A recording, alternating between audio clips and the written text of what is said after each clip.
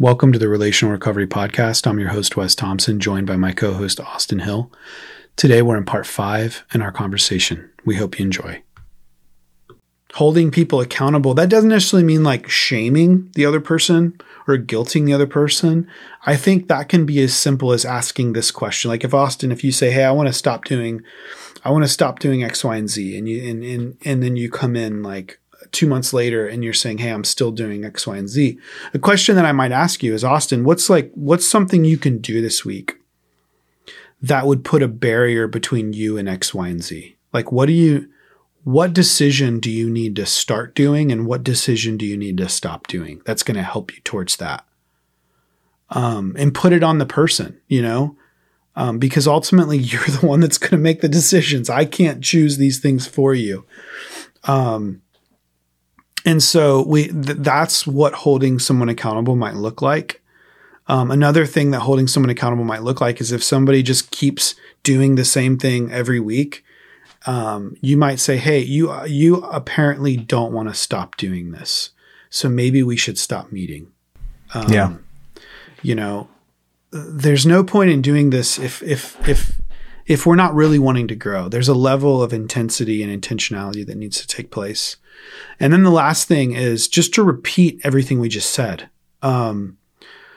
Consistency is doing the same things over a long period of time, because if we're consistent, that's what's going to build trust.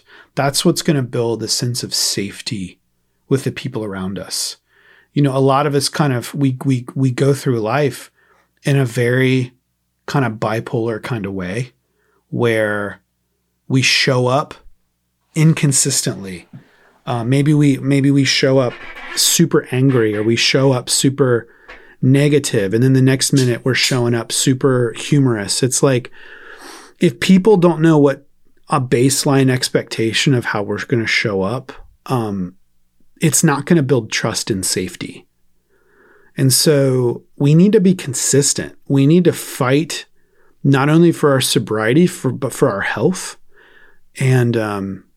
And we've got to do the same things over a long period of time, because that's what's going to build lasting change and trust. And every relationship's built on trust. And so trust is going to be vital, another vital aspect of our continued growth and health. So when you think about consistency, Austin, what comes to mind for you? I think in the context of us wanting to be building other people, or just being a coach or mentor to other people, and then finding coaches and mentors for ourselves, it's good because consistency is always needed and always true, no matter where we are in our lives. So this is true of guys, like if you're hearing this and you know someone who is trapped in addiction and you're wanting them to find something like the Refuge to get out, and you're like, how do you handle that? One of the things you can do is just to be a consistent person for them, a consistent accountability for them, which is, like what you said, safety. If they know that if someone who is trapped in addiction knows that you're a safe person and that you're going to hold them accountable, that means they're going to show up, and they can only show up if they haven't used, or they can only show up if they're being honest.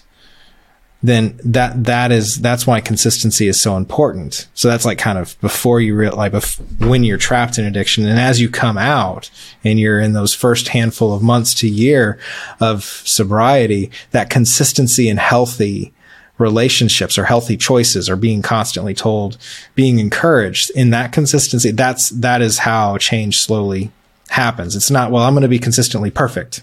It's like, no, I'm consistently moving in the same direction, which is towards health, towards deeper relationship with other people, practicing again and again, working that muscle of giving, like being held accountable and giving accountability. Yeah. So, but neither of those are easy, but they're things that we should do. That's it's an important muscle to work, because we only hold people accountable, if we truly love them. If we truly love who they are more, and we care about them as a person more than how they feel about us in a moment. Yeah. Because I hate it. And I don't hate. It's never really enjoyable when someone points out that I acted improperly, or I messed up, or I missed a deadline, or I'm late with something, or I didn't follow through in the way I wanted. Like, I know it, but when someone else says it to me, it doesn't feel comfortable, but it says a handful of things. So the next time you hesitate to hold someone accountable, you're missing this great opportunity to be that consistent person of care to the other person. Because if I do something I shouldn't, and I know that you saw it, Wes, and you don't say anything, he doesn't really actually care how I act. So it's not co-signing. It's just saying it's like, I don't care as much. And it's tough and painful, but it's something we have to do. Yeah. So if we want to change, we have to do it with other people. And the best way to do it is not alone.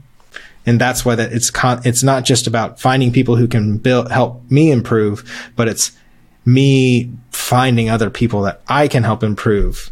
But it's a two-way street both ways. It's not like I am only going to be able to help someone if I'm at this point. It's like wherever you're at, you can help somebody. But also wherever you're at, someone can help you. That's the reciprocal part. Exactly. You cut out for a second, but the point about holding accountable being an act of love, I think is really significant because we tend to think that, well, I don't want to push back on them because I want them to like me. I don't want to push back on them because I'm their friend.